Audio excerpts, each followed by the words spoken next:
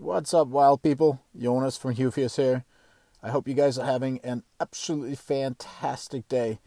So, this is going to be our first podcast. Now, our sort of idea with this podcast is we're going to do a few sort of small 10, 15-minute long podcast where myself, or Mike, my business partner, or Corey, who's also my business partner, are going to sort of talk about stuff that we know stuff about and that we feel like we want to tell you guys about. And then we're going to do some longer ones where we interview some guests.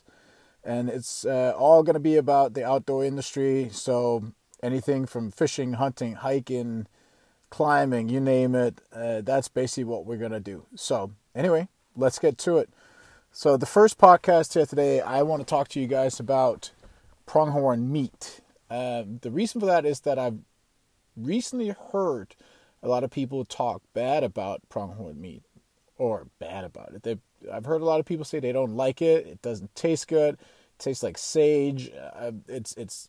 Whitetail is much better. Yada yada yada. I love them both, but I highly disagree that pronghorn is not good. I think pronghorn is some of the best wild game meat you can get out there. It is tender. It is tasty. It's like a good medallion at an expensive restaurant if you make it right and if you cure for the meat right after you shoot the antelope or pronghorn, whatever you want to call it. You guys know what I mean. Anyway, so I kind of want to talk a little bit about how I care for the meat after I shoot a pronghorn. And I've shot 3 pronghorns so far, and all of them have been absolutely fantastic. One with a rifle last year, and then 2 with my bow just this August here. So anyway, the first thing I want to talk to you guys about is what I call my butcher kit. So what I bring with me out in the field to make sure that I can take proper care of the meat before I bring it back to the truck and then the cooler. So the few major things that I bring is obviously a knife. I actually bring 2, and I highly recommend that people do that too. I bring 2 tarps, just 2 smaller tarps.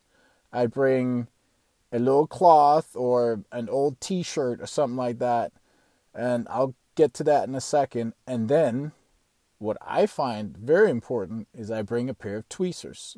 So after I shoot an antelope, I will, as soon as I can, as quick as I can, after taking a couple of pictures, I will get the hide of that thing right away. Do not carry it to the truck and take pictures there, whatever. See if you can get that hide and quarter this thing up as quick as possible. I believe that makes the meat so much better. So the way I do it is I will lay down a tarp right next to the antelope, and when I quarter it out, I will take, let's say I took the hind quarter off, I will take that hind quarter down, lay it on the tarp.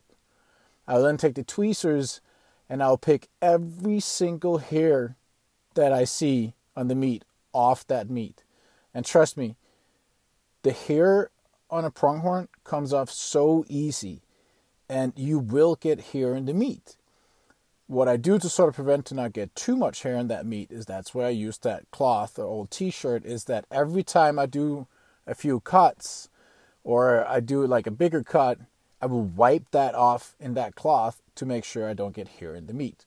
So make sure to put the meat on that tarp, pick off the hair, and then right away put it in a game bag so you don't get flies and any other yucky stuff on it. If the wind is blowing, dirt will blow on it and stuff. So just get it in a game bag and then put that game bag back on top of the tarp. You don't want that game bag to lay on the ground and sort of suck up the mud or the sage. Where I hunt out in Wyoming, it's a lot of sagebrush. You got cactus. You got a lot of them is cow pastures or sheep. So you have poop from those guys, and you just don't want your meat to lay on top of any of that stuff. If you do that, I can understand why it doesn't taste good. So put that on the tarp, clean up the hair, and get it in a game bag as quick as you can. I like to have 5 game bags with me. I will put a game bag for each quarter, and then I'll take one and I'll put my my back straps and my tenderloin and neck meat and stuff like that in that one. Just sort of separating everything.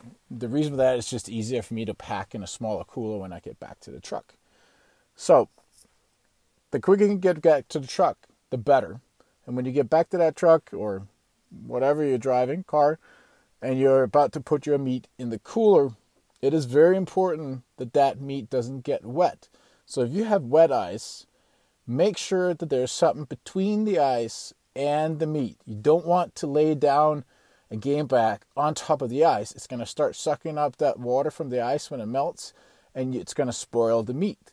So what I do is that I actually have a piece of wood that I from home cut a bunch of holes in that I lay on top of the ice.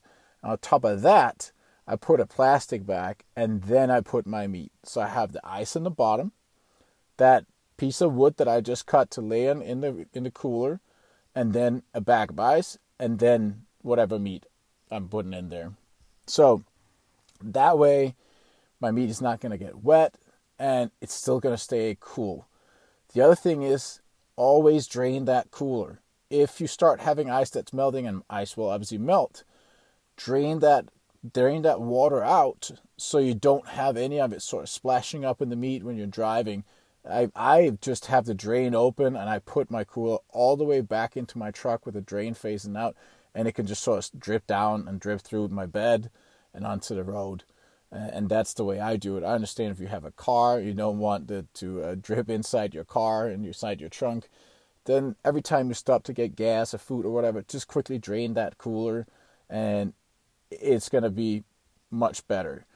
So the other thing is how to prepare pronghorn meat. I think that's a very, very important thing. Pronghorn meat, if you ask me, needs to be prepared rare, medium rare. If you overcook it, then it gets sort of chewy. It doesn't taste as good. I cook my meat to an internal temperature of 110 to 115, and mainly I just cook it on butter or in butter on a cast iron, and with either salt, pepper, that's it, or maybe sort of your steak seasoning of your liking. It doesn't need much. Don't over-season it. The meat in itself tastes fantastic if you cook it to those temperatures.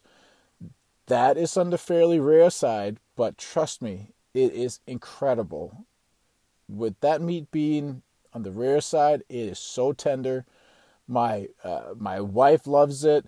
My kids love it. They're 3, 5, and 8. And if you ask them what their favorite meat is, they're going to tell you it is pronghorn. They ask to eat that stuff several times a week. So just take care of the meat this way.